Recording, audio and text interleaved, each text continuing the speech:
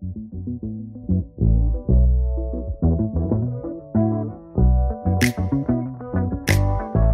to the Labcast by IAOA with your host, Captain Dave Jackson.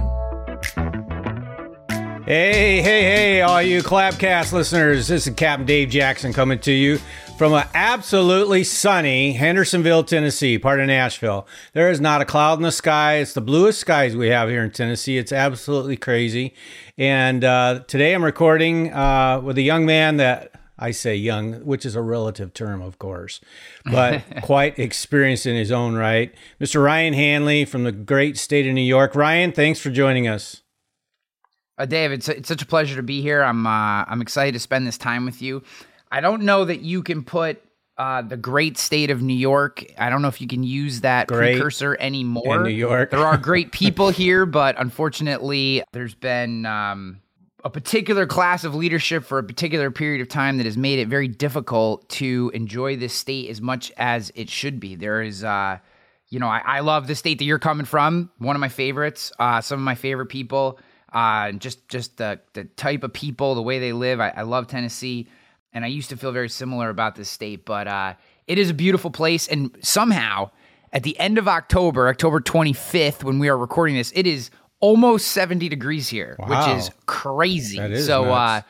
After we're done recording, I'm going to go outside and probably make the rest of my business calls while I'm walking or somewhere in the sunshine, because we won't get many more of these. So you won't trick or treat this weekend with jackets on? The other thing, it was 37 yesterday, so you never know. This time of year is adventurous, you can say. You have to be ready for anything. Yeah, we have 78 and sunny today. It's almost picture perfect. Yeah. So cool. Well, I was going to say, New York, don't give it such a bad bash. COVID really sent you guys down a rabbit hole. I'm sorry about that. You know, your governor and all that. But now we're past all that, so you can be called the great state again. So I think, but you're the one there. There are great people living in New York. I have a lot of good friends there. Yes, there are. Yeah, yes, cool. There are. So thanks again for coming on. I want our listeners to learn a little bit about Ryan. I know most of your close friends call you Hanley. How'd that start? How'd everybody start calling you by your last name? Because that happens to me too. Dude, it's this has been my entire life. I don't know what every sports team, every community in every regard of the word community that I've been part of, eventually everyone just starts calling me Hanley. I don't know why. It's just been a thing for my entire life, and I didn't really think too much of it until I became like a little more of an adult, and you start moving communities, right? Like I had friends in DC, and then I lived in New York for a while, and then I moved back home, and then insurance communities, and just, it starts out as Ryan or whatever, and then eventually over a period of time, everyone just starts calling me Hanley. I prefer it. I don't really love Ryan. I like Rye. I'll take Rye or just dude or whatever. I'm not super formal, but unless I coach you, and then I don't want to be called Ryan. I want to be called Coach. But it ends up being Hanley for some reason, and I like it. It doesn't bother me, and it's all good. Huh. That story I did not know. I'm not going to call you Rye, just so you know. That seems like your inner circle or family. That seems really close. That's Hanley for you people. So let it all hang out, right? Well, you're not from the great state of New York, right? Born and raised? No, I am. So I've always lived in New York, but a lot of people get confused because I'm such a big Buffalo Bills fan. Right. They assume that I'm from Buffalo. So my family, I guess I'm the third generation of Hanleys in my line in the United States. Actually, it was my great-grandfather, so I'm the fourth. My great-grandfather came over here in the second potato famine, met my grandmother. Actually, both sets of my grandparents on both sides met each other in the line at Ellis Island, coming here from Ireland. And then both sets moved to Buffalo because they were recruiting Irish immigrants at that time out of New York to Buffalo to the steel plants, because there were like 6 or 7 steel plants at the time in South Buffalo. So then that's how my parent, those lineages come down to ultimately my mom and my dad meeting each other, which is really interesting. So my entire family, I have like 30 plus Irish Catholic cousins that live in South Buffalo still for the most part. And that's where the Buffalo connection comes from. I'm literally the only one in my family to not have been born in Buffalo. My mom was pregnant with me, and my dad got a job for the railroad. He was a railroader. And while she was pregnant, he got a promotion, and it moved him from the Buffalo Depot to the Albany Depot. And that's how I ended up in the greater Albany area. Now, I grew up way out in the middle of nowhere in a town of 900 people, but the closest town that anybody would know is Albany, and that's why I say I'm from Albany. Okay. But you actually live in Troy? That's where our headquarters is. I live in a town called Latham, which is just a suburb. But yeah, the Rogue Risk headquarters is Troy, New York, which is used to be the third richest town back in the 1700s. It was known for its manufacturing, early 1800s, and was was actually one of the wealthiest cities in all of America at a certain time. It is not any longer. Huh. How do you know all that stuff about your ancestry? I have a very neurotic nature for understanding things. So obviously there are certain cliches that come along with being Irish. So I got very into like, what is that about? Like, are we really Irish? A lot of people say that they're a certain nationality or whatever, and they're not. Or they're just a mix. And look, I fully embrace the mutt heritage of Americans. I think it's what makes us amazing is that the melting pot. Yep. I think that the fact that today we are like resegregating ourselves into all these groups, I think is fucking insane. We're Americans, and I love that, and I love that we're this mixing pot, and I wish that we embraced it more. But I wanted to know, I wanted to know, like, how Irish are we? What is the fact that I tend to, my default position is passionate and fast and emotional, and is that because of my Irish heritage? Is it just because of who I am? Is it because of, so I got really into it, and found, kind of where we're from in Ireland, and learned about, I have pictures of my great-grandfather, and my uncle served in World War II. I, learned a lot. Both, my aunt and uncle were both Buffalo City police officers, or I think one was West Seneca and one was Buffalo. But so it just interests me. I like to know why things work. I've always wanted to know about myself, and I think our heritage, is a big part of it. There's if you dive into, if anyone is interested in this stuff, and you dive into some of the ideas around generational thinking and generational impact, one of the things that you'll read about, and you can believe this or not believe it, I tend to, is that we carry the trauma from the last 3 generations, and we pass our trauma on to the next 3 generations. So, I firmly believe that one of the downfalls of our current society is secularism and materialism and narcissism and things like that. We think that 1, there's nothing bigger than us, and that 2, we're the most important thing in the world. That's kind of our current culture, or at least I think the problems associated with our current culture. And when we start to think generationally, both how we're impacted by the generations that came before us and how we impact the generations that will come after us, I think it helps us frame and prioritize and have a little perspective around what we do every day. And it is a big part of my work, of how I act, how I talk, the way that I express myself, the things that I hold dear, the standards that I hold myself to, is that I want to make good on the things that prior generations did to put me in a position to be where I am today. And I want to help both my children and the generations that come after them. I want to do things that help put them in a better position to be successful, find meaning, purpose, happiness in their life long term. So I'm not just thinking about this moment, what makes me feel good. I'm thinking about how to, obviously this, every single thought I have every day isn't this large. But the idea is, can you live a life worth that respects the generations before you and sets the generations that come up after you for success? And that's where all this comes from. Huh. Wow. I actually did some genealogy research, and I found a little aunt of mine, like second or third aunt, who had done all the research for me. So she just sent it all to me. I'm like, okay, Luxembourg. Okay, the country of Luxembourg. Liechtenstein is the other one. Cool. So Irish, how much are you? Do you know? Yeah, I'm like in the 70s. Wow.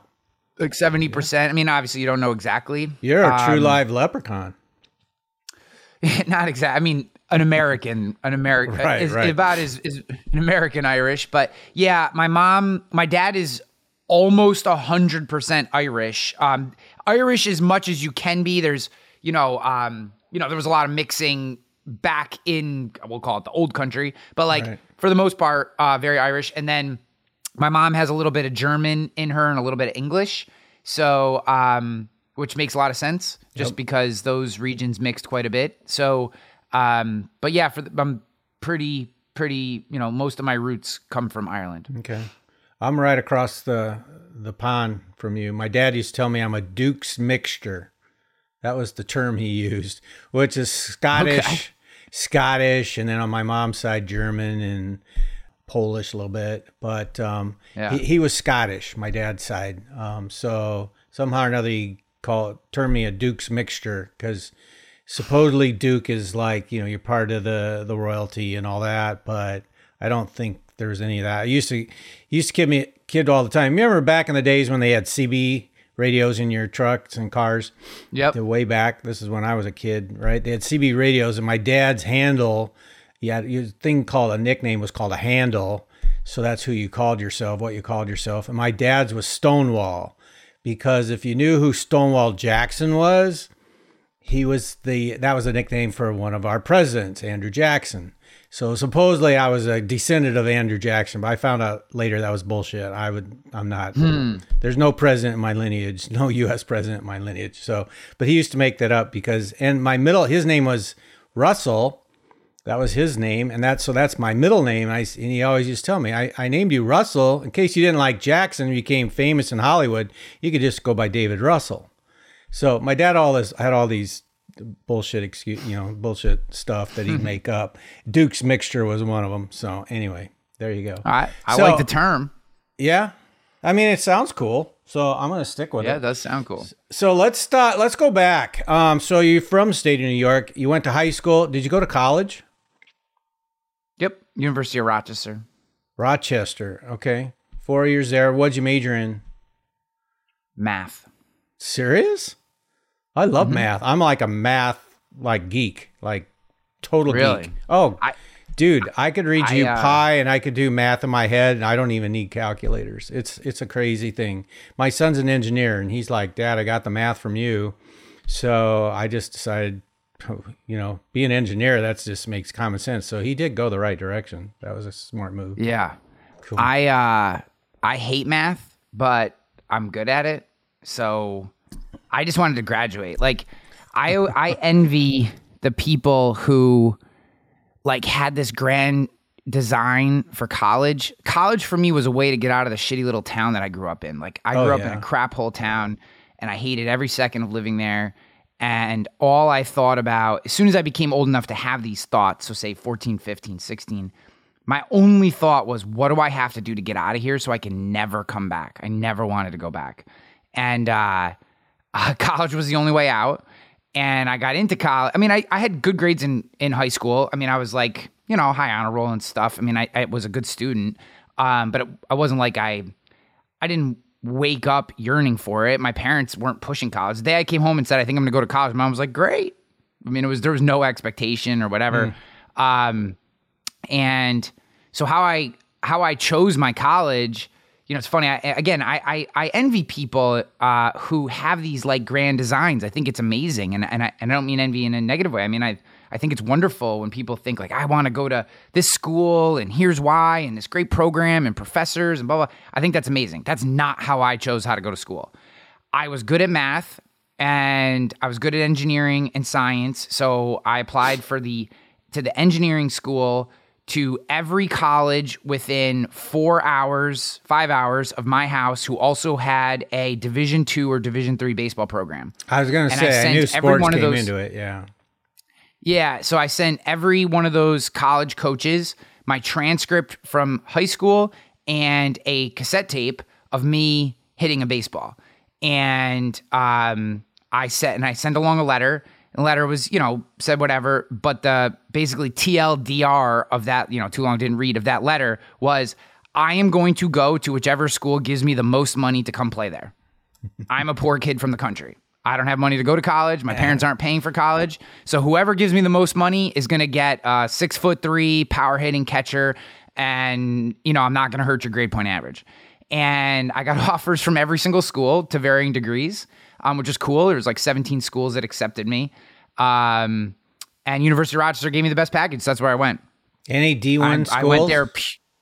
What? Any D1 schools? No, I didn't have the foot speed for D1. It's funny today. Catchers I'm don't need twice foot speed. What? Catchers don't need foot speed. Yeah, if you play Division I, you do. You have to be able to hit certain time trials and different stuff like that. But Okay. so there's look, I went to 3 pro tryouts, so I know for a fact, kind of what the characteristics are that they're looking for. Even the slow ass catchers that you see on in the major leagues, where you're like, that guy's slow. That guy's faster than every other regular human being. So he might look slow on TV because he's running next to Ronald Acuna Jr. But he's fast in life. Right. That's so true. so that was how there was no like, I can't wait to go to the University of Rochester. In fact, the University of Rochester was probably the antithesis of the type of school I would have wanted to go to, but they gave me the most money, so that's where I went. So what was your college lifetime batting average? Just below 400. I hit like 380 Serious? or something like that. Wow. Yeah, I was a good hitter. That's respectable. Yeah. I mean, I probably could have played better. I drank way too much. Well, I don't think everybody knows this, but in college, especially smaller colleges, there's a ton of 400 hitters. Everybody thinks, 400, that's not reachable. Yeah, But you're playing with metal bats. There's a ton of against 400 kids. hitters. 300 hitter is barely average. So just so you know, folks, Yeah. 400 is good. Don't get me wrong. That's pretty good, but it's not like you're like, number 1 draft pick, in the amateur draft. No. Yeah, again, and it's Division III. So, Right, the right. big difference between Division III and Division I is not the hitters, it's the pitching. Yeah. That's really the defining difference, is that and really maybe like defense a little bit. The hitters, you get incredible hitters up and down. And if you look at an MLB draft, you'll get a lot of Division III hitters that'll get picked up in the later rounds. But the pitching is the big difference. So where, if you went and played for a Division I school, you're looking at low to mid 90s every day with every pitcher. Right. We'd face occasionally like a number 1 pitcher, a number 2 pitcher may touch that high, but maybe even for like an inning or two. And then once you got into the relief pitchers or the number 3, number 4 pitcher in a rotation, you were looking at mid to low 80s, and that's a completely different ball game. Right. Right. So, I enjoyed it. If I had taken it more seriously earlier, I probably could have been better. Like I said, I got 3 pro looks. I got invited to 3 pro camps. Made it to the second day every time, but got cut, obviously. And I just didn't take it seriously enough. I drank a lot. We would watch the radar to see if it was going to rain and, to decide if we could drink the night before or whatever. And it was Division III baseball. We had a great time. It was a great group of guys, friends I've had for my entire life. But if I were being candid, at 42, there's a big part of me that wishes I had taken that time in my sports career much more seriously, because I probably could have made it to minor leagues. I don't think I could have ever been a pro, but I probably could have got a cup of coffee in the minors for a little while, which would have been fun. It would have been an experience I would have liked to have had. So radar drunk, that's what you call it. Okay. I'd not heard that before. So how this works, for people that don't know, and anyone who's played outdoor Division III sports knows exactly what I'm about to say. But like, you would watch the Doppler radar and all the underclassmen, and we'd all like get around whoever's computer we were at, and as a team, we'd be watching the radar, trying to be little weathermen, figuring out, is it going to rain and is the game going to be canceled so we can get hammered tonight? And, and then, you would, when you're a freshman, you're waiting for the seniors to tell it to you, okay, and when it's your turn to be a senior, you got to make the call and go, it's going to rain, let's go. And then you'd go out and get bombed. So like, that's fun and a funny story. Yeah, it's college. But in terms of like being a successful athlete, that is, that's not how you do that's it. That's John Belushi acting right there. Yeah. So out of college, first job.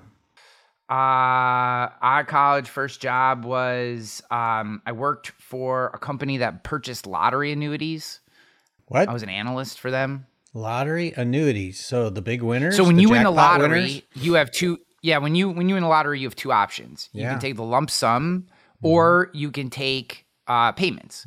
And a lot of people will say take the payments. That's a stupid idea because when you do the cost value of money, the 20 years from now, the dollar is worth 23% less than it was 3 years ago. Right. So like if you take let's say you win $1 million and you get $50,000 a year for 20 years, one, you're taxed based on the current year's tax rates. You're assuming that, the Democrats aren't going to continue to push your tax rate up every year.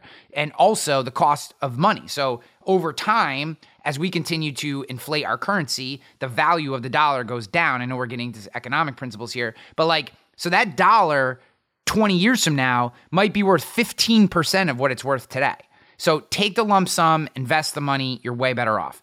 But if you take the payments, there are companies out there that will pay you a lump sum to buy portions of or the entire payment stream. And that's how they make their money. They bake that in.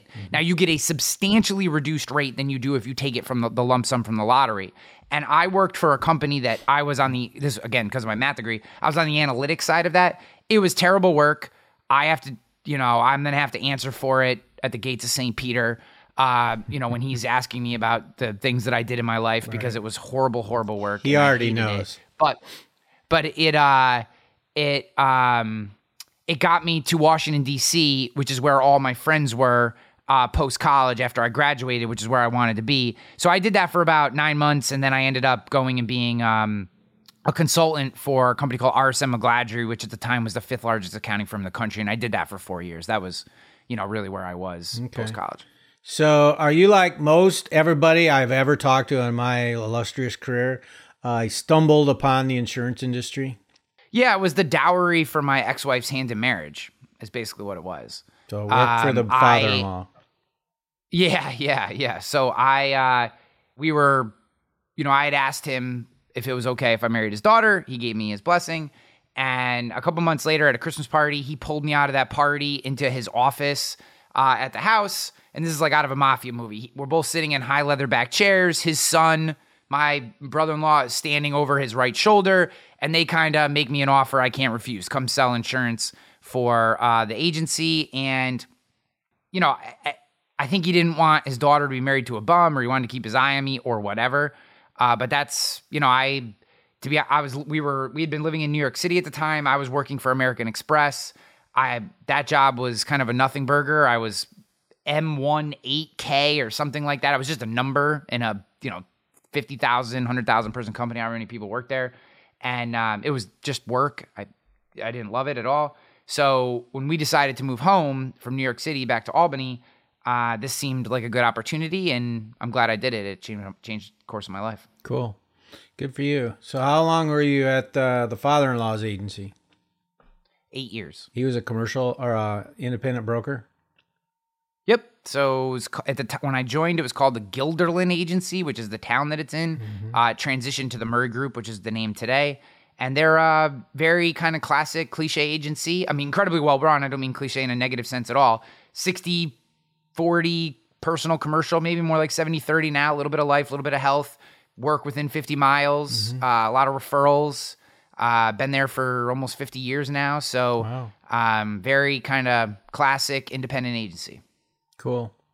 So what caused you to leave there? Father-in-law kick you out, or did you just leave on your own accord? No, it was more my brother-in-law at the time. I just wasn't a great fit. I want to push and grow and try new things and move into new markets and test stuff and break stuff and fix stuff. And, they had a cash cow.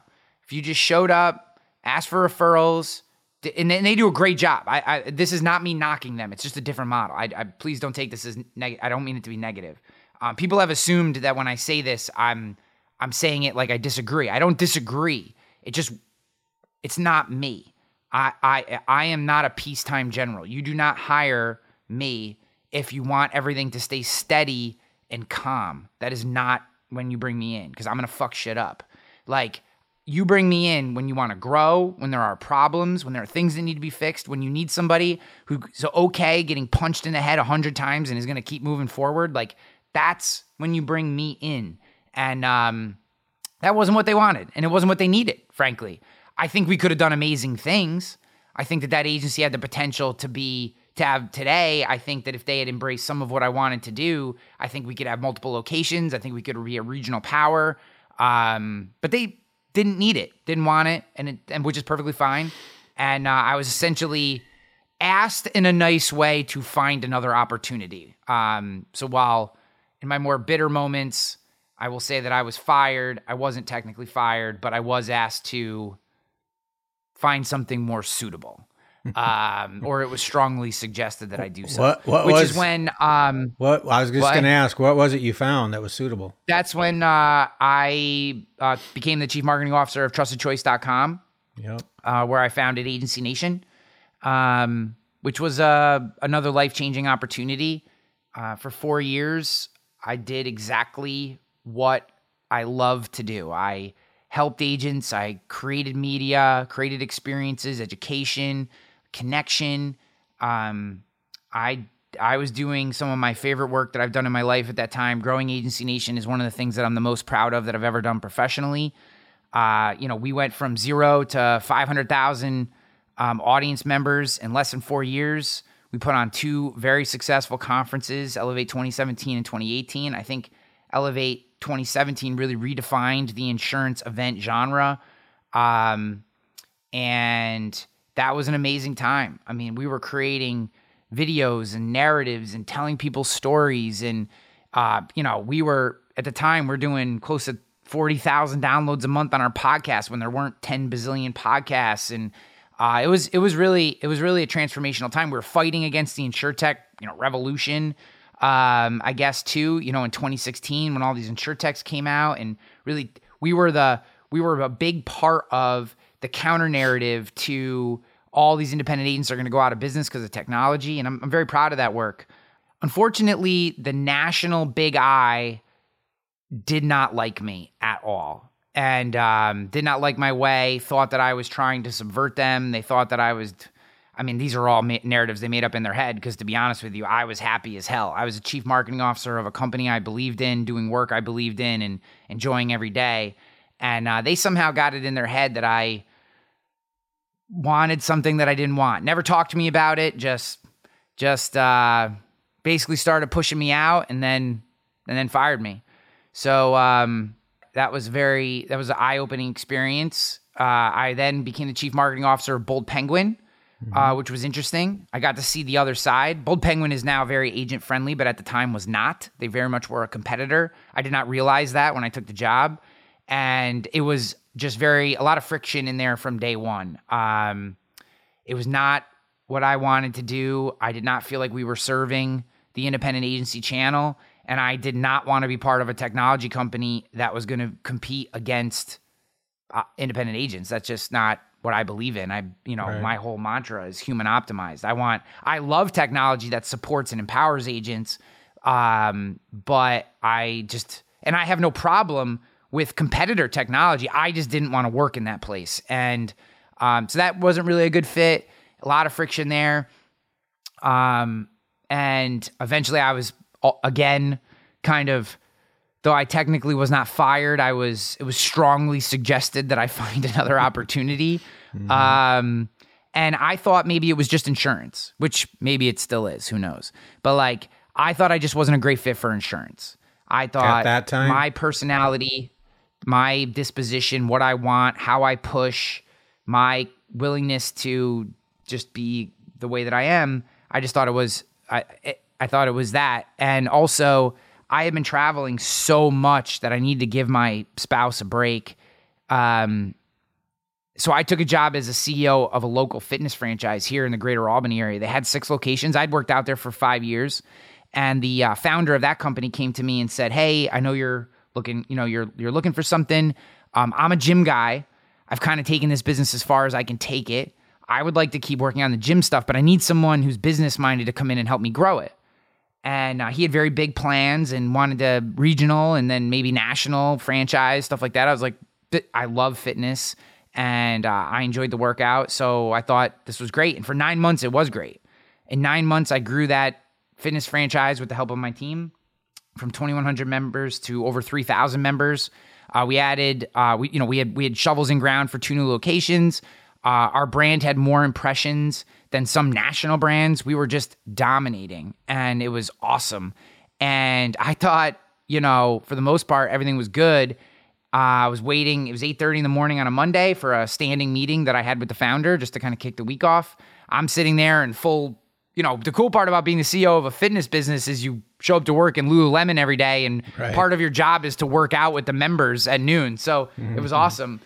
So I'm sitting there waiting for our meeting, and he comes in a suit with his attorney, sits down, goes, "You've done an amazing job, but you're my biggest expense in the business, you've done a great job, but the business is fun again, and you're my largest expense. Have a nice day." Wow. And pushed a termination letter across the table. So that was like 4 things in a row that just didn't work. And perfect segue to my next question, because I had this all lined up. So Trusted Choice, Agency Nation, you absolutely loved it. You killed it. And from an outsider looking in, you and Sid and Joy, you guys had it rocking, man. That's how I felt. And then it just kind of exploded. And then, and then you're like trying to find yourself. So my next question is, Road Risk. Have you found yourself? Yeah. Yes and no. I'd say, look, I believe in the concepts of it. It's been a wonderful experience. I'm in the, so to kind of finish the story here, I walk out and I felt like the universe was telling me I needed to start my own thing. And I had, through all the conversations in the insurance industry that I'd had, all the years of speaking and going to events and the Trusted Choice stuff and the Agency Nation stuff, I'd talk to people up and down the industry, and I got to see the whole other side of the industry in Bold Penguin and all my great friends and connections in the industry. I mean, I've had tens of thousands of conversations with people. I know, I was one of them. And I had this idea of human optimized, right? This term in my head, human optimized agency, an agency that used technology to highlight the humans, not to replace the humans. Right. And there's more to it, but that popped into my head, and I started working on that concept. And in March 9th of 2020, 7 days before the zombie apocalypse hit upstate New York, I launched Rogue Risk, and grew that through COVID, grew Rogue Risk. And in April of 2022, we were acquired in full by SIA. And I stayed on as the founder and president of Rogue Risk, which is what I do today, day to day. And I am currently in the earn-out period of that time. So we're still growing. We figured out a process that works.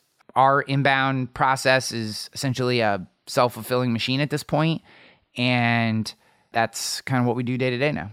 So I read your bio, and it says 300,000 businesses, small businesses, by the year 2030. Is that still a goal?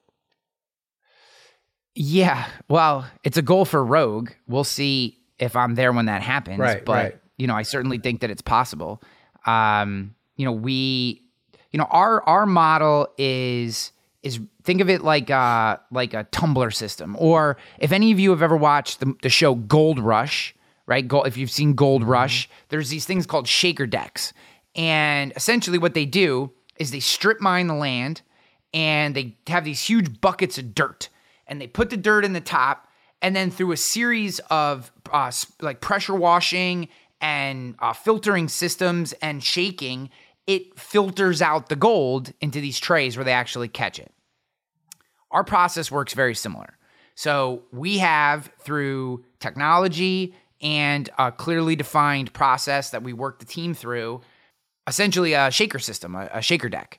And the process, and then the goal of our kind of marketing and business development team, which I'm part of, is just putting as much opportunity into the top and then letting the system shake out the leads, and the team just closes. So as many opportunities as we can get in the top, we can pump out, massive amounts of volume with a relatively small team and a relatively inexpensive technology stack. We can rip through accounts. I mean, we did 100 accounts a couple months ago in 1 month, right, commercial accounts. This is all commercial, just so everyone knows. Right. We're not doing personal lines. You could do more with personal lines. Although, I know everyone wants to talk about, I hate personal lines personally, but I don't want to get into that argument, but it's not for me. But in commercial lines, so we have a system that works. It's just continuing to put volume in the top, and it's been very successful, and we continue to grow every month, and it's a good thing. Could you ever see yourself cloning that and offering that same system to others? Yeah. Someday. I mean, it'll be interesting to see what SIA wants to do with it. I mean, I hope that someday they take it and at a minimum, obviously the ideas and concepts are mine, but the system that we've put in place and the technology stack is SIA's. And my hope is that someday they take that and clone it at a minimum to SIA members, because I think that a lot of SIA members could get a tremendous amount of value from what we, look, I've made every mistake that could possibly be made. So when I talk about shit, I'm not talking about it from theory. This isn't stuff that I read and just think is a good idea. Like, you would be hard pressed to find a way of getting business in the door that I have not tried. Mm-hmm. And some of it is I'm not good at it or I don't love it. And some of it is that it just doesn't work the way people would hope that it worked. So I feel like we found at least one process that is scalable and can contribute to very substantial and consistent growth for agencies if they adopt it. I will tell you, it takes work. It takes discipline. And most of the people who are listening to this are probably lazier than they want to admit and have almost no discipline. So it might not work for them. But for those who do have a strong work ethic and are disciplined, adopting the one call close process that I've described in other places will absolutely positively work for you every single time, regardless of your geographic region, your niche, what business you're going after, etc.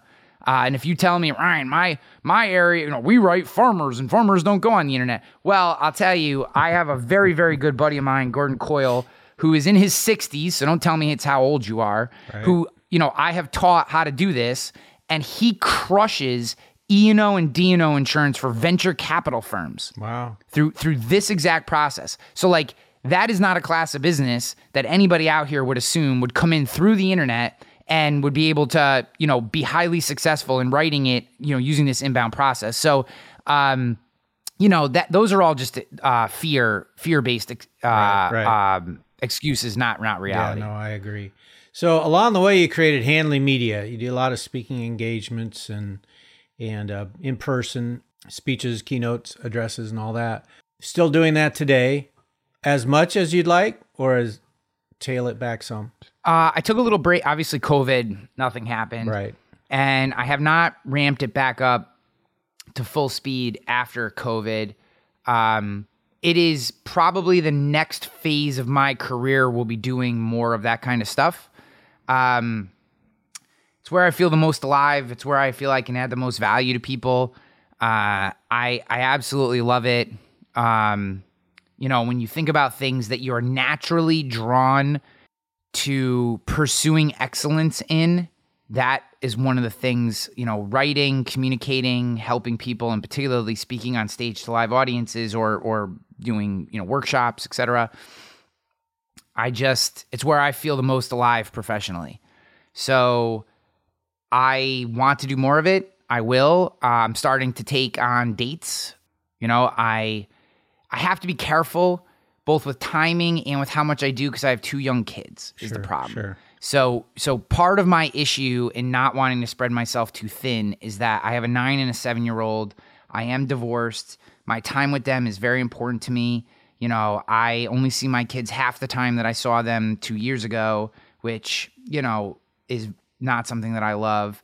And I need to be very careful about where I spend my time. However, I am trying to take on more dates, depending on when it is, the timing, you know, where particular. And I don't necessarily have like a, if it's here or here, I will say yes or no. But I just have to be thoughtful around their baseball season and some of the various things that are important to them, because as much as I love what I do and I love speaking, that will always be there. These golden years with my kids will not always be here. So I'm going to always prioritize that time with them over a speaking gig. Thank you for recognizing that. As a parent and a father of a baseball player, I can tell you there is no fonder memories you will have. No question. Number 2 memory is not even close to the memories you'll have with your kids. It's just not. Yeah, so, you know. But, you know, we're all told that, you know, and at the time you hear it, but I got to pay the bills and I want to do this and I want to do that and everything else, you know, and I want to be set for retirement and everything else. But man, the time you get to spend with your kids, believe me, it is short, way shorter than you think. And at 9 and 7, you're right in the prime. Yeah. Good for you. So when the kids were younger, and I was traveling so much, both with Agency Nation and Bold Penguin. I was on the road 2 to 3 times a month, if not more, sometimes multiple cities. I mean, they were young, but, you know, I missed a lot of time with them. And I was given very good advice by a mentor of mine about 5 years ago. He said, regardless of whether you're feeling good or bad, happy, sad, excited, or depressed, he said, go find a counselor and meet with that counselor every other week for the rest of your life. Just make it a life expense. Just somebody to talk to. And I've done that for 5 years now. It's helped me get through a whole bunch of situations. But more importantly, that time helps you frame what really matters. It helps you frame how you want to live your life. And, you know, it's a cliche, but it's so very true. What you say doesn't mean shit. It matters what you do. Yep. It's what you do. Yep. So if I tell my kids that they're the most important thing to me in the world, doesn't matter. And then I'm on the road 4 weeks a year or 4 weeks in a month and I'm not around, what all they're learning is that what you say doesn't matter. Yep. So, you know, that's something that I've really, and look, I am not trying to pretend like I am perfect or that this was some sort human. Of like, don't apologize. This is learned. This is learned stuff. So, you know, and I'll give you the example of this. So I have, even though my kids are young, I talk to them like they're adults. I don't talk to them like they're babies. The world is hard. The world will kick you in the gut over and over and over again and doesn't care. The universe doesn't care about us. It will mow us down if we let it. What we have to do is push back. I think we are developing an entire generation of people who are weak. We call 25-year-olds children. They're not children. They're adults. They've been adults for a very long time, probably for a decade. And I try to teach my kids what the real world is like. Because I've experienced the real world outside of, say, war. And so I talk to them like they're real people, and I talk to them about hard concepts. And I got a taste of that work this summer. So my son, for the last 3 years, even though he's young, has played on the A travel team for our town for baseball for 3 years. And this last season, going from his 9-year-old year to his 10-year-old year, he got cut from the A team and moved to the B team. There's some nuance around that. Again, a lot of it was probably my fault. The head coach thought that I was coming for his head coaching position, which is fucking crazy because I coached first base every game for 3 years and didn't want to be the head coach because that's a terrible position. Everyone just yells at you and you have to deal with the money and the umpires, whatever. But he thought that I was coming for his job. and he cut my son. My son was the starting second baseman for all 3 years, and the number 3 pitcher. So I say that not to brag on my son, because his issue was he wasn't a great hitter. He had the lowest batting average on the team. But he wasn't a bad player, and he had a great glove, and he could pitch, and he's a good player. He should be on that team. Doesn't matter. So when we found out that he got cut, after I called the guy a chicken shit cunt and told him that he should go fuck himself, I had that moment, not my best moment, I admit, composed myself, and I walked in my son's room and told him. And he cried, and we hugged each other and cried, and that probably lasted 5 or 10 minutes, and that was very, very difficult. But then he kind of stepped back from me, and he goes, "So I'm going to be on the B team?" And I said, "Yeah, you're going to be on the B team." And he goes, "Okay, that's great." He goes, "I kind of hated playing for him anyway, so I think I'm going to be fine." And then you know what he did? So that was great, right? That was such a great moment for me that he didn't take that, right? He took it as, and it wasn't like whatever. It was like, okay, this is the next thing. You know, this is my new reality. It wasn't like I don't care, because he does care. Right. Like he is motivated. And he showed me that by this kid goes to the batting cages now 3 days a week. He is leading this B team in average. He's hitting almost 800 for the fall. And he's the number 1 pitcher on the team. He hasn't given up a run in his last 12 innings, and he has 2 strikeouts at a minimum in every one of those innings. Right. So, like, I just am such a proud dad, regardless of what happens in his baseball career. You know, I don't think he's going to be a pro. I'm not one of those dads. I just love that he's enjoying it, and I care about the life lessons. So when I look at that, you know, I say, my son has seen me working hard at the gym, working hard here, being present with them, trying to be a good co-parent with their mother, like, you know, trying to, you know, like trying to live this life that I'm really proud of. And I believe, at least in part, because I live that life as hard as it is. And there's days when I sit in that friggin' chair over there and I cry because of different things that I can't control or I don't understand or whatever, right? Like, life fucking happens. But to my kids, I show them exactly how I wish that I had been shown how to live.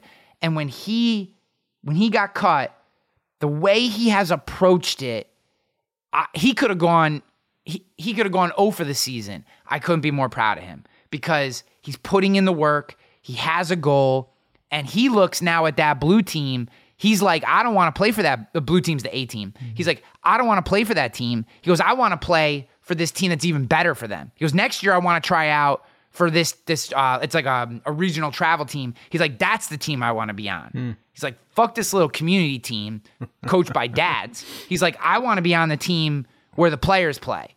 And that's what he's playing for. And it's just impressive. It's impressive. But the only way we get there is we can't be lazy shits and then expect our kids to be better than us. That's not the way that it works. Going all the way back to the beginning around generational thinking.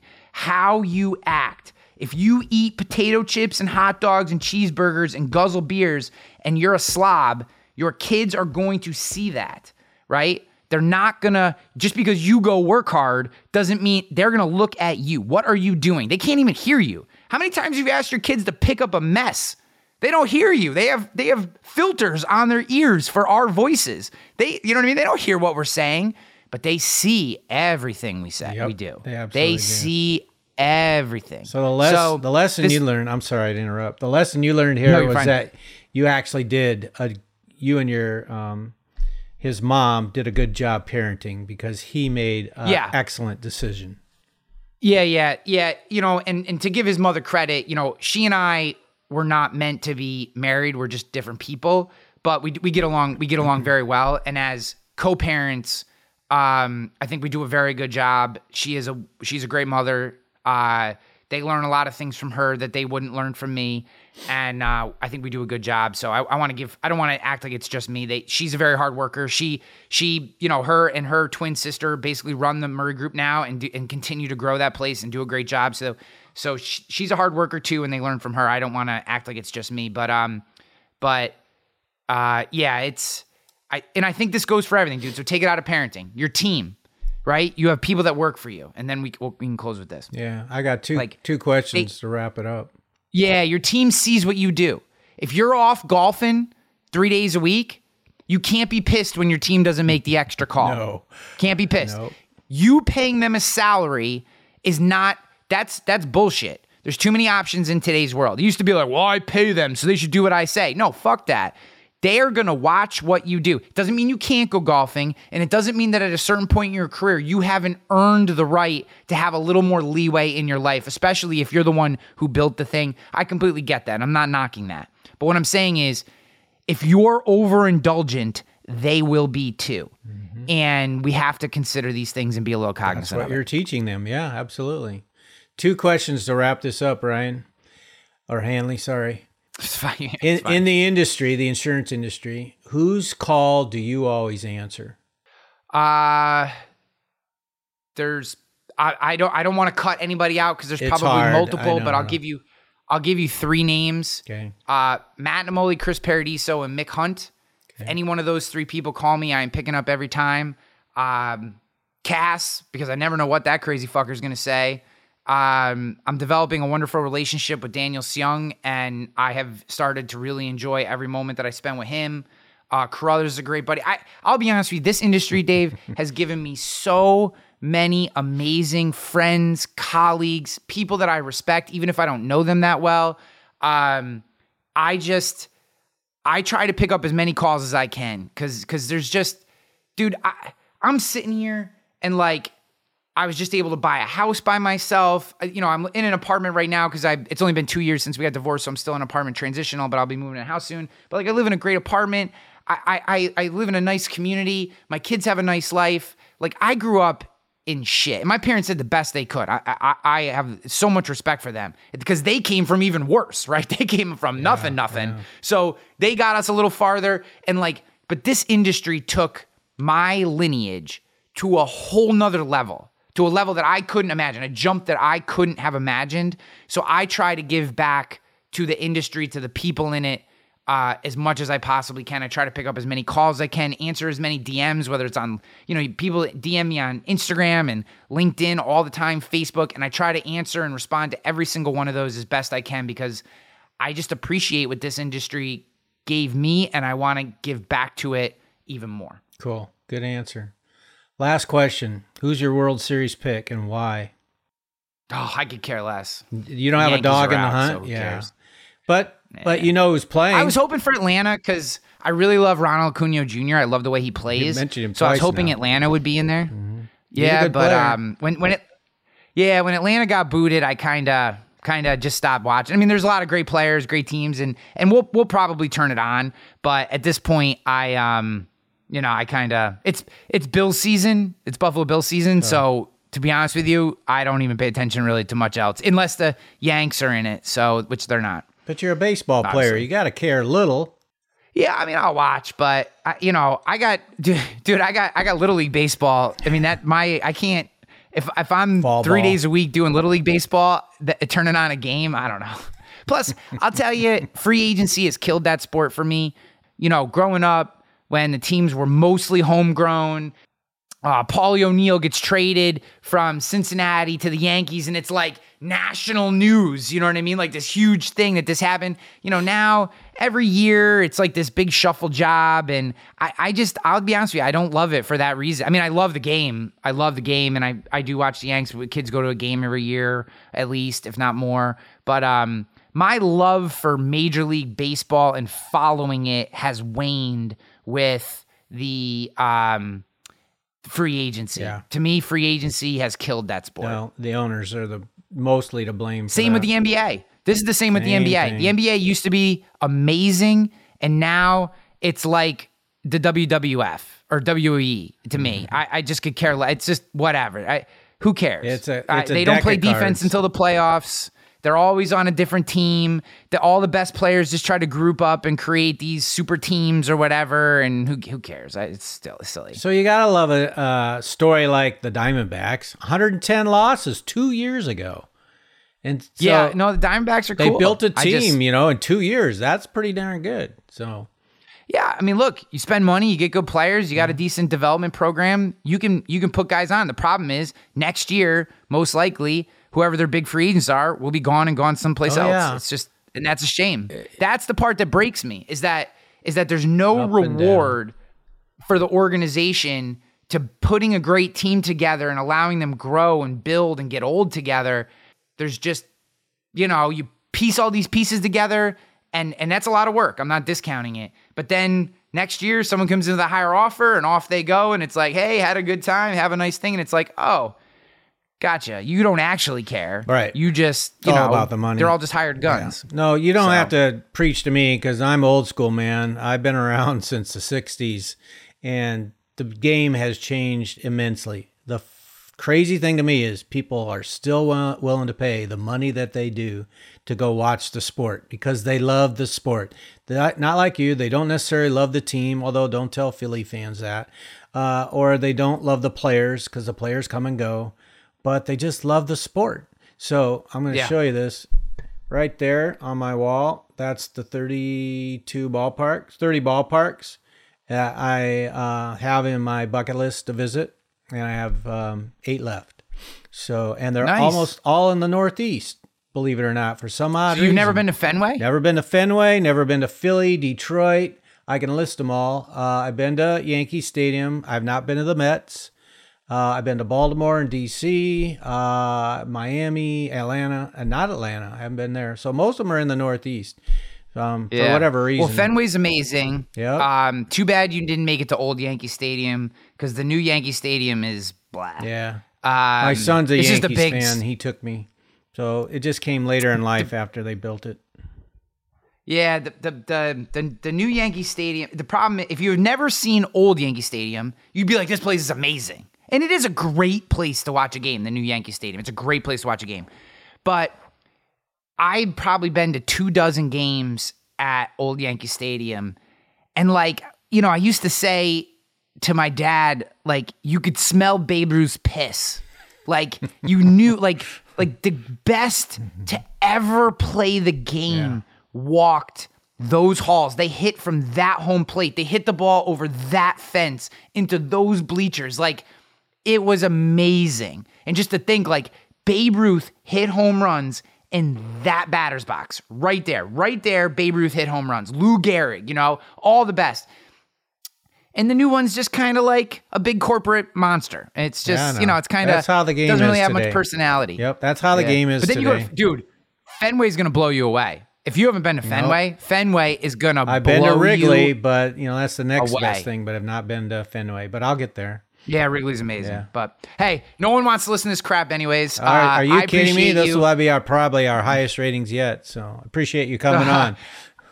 Yeah. If anybody wants to just connect with my stuff, you can always go to Rogue Risk and just check out what we're doing there. Or if you're interested in, I have a newsletter, I have a podcast as well. Both are unique content, so you don't get the same content in each one, so pick whatever you want, or both. But you can go to RyanHanley.com and find ways to connect with me, and I'm on all the socials. And like I said, happy to help anybody who needs help or a question. Hit me up. I'll do my best in whatever it is that you need help Appreciate you. Thanks, Hanley. I appreciate you coming on. Thank you. Yeah, absolutely. Thanks a lot. Thanks, everybody. This is Dave Jackson signing out from Collabcast by IAOA. Enjoy, everybody. Take care. Thank you for listening to Collabcast with IAOA with Captain Dave Jackson. Production and distribution by Podsquad.fm, Riverside.fm, and Spotify for podcasters. Special thanks to Little Dog Social Media, Terry Champion, and all our guests and listeners. If you're an independent insurance agency owner, please subscribe to our podcast weekly. You can also request to join our agency owner exclusive Facebook group, IAOA, or Insurance Agency Owners Alliance at IAOA.com. Captain Dave Jackson signs out from sunny Hendersonville, Tennessee.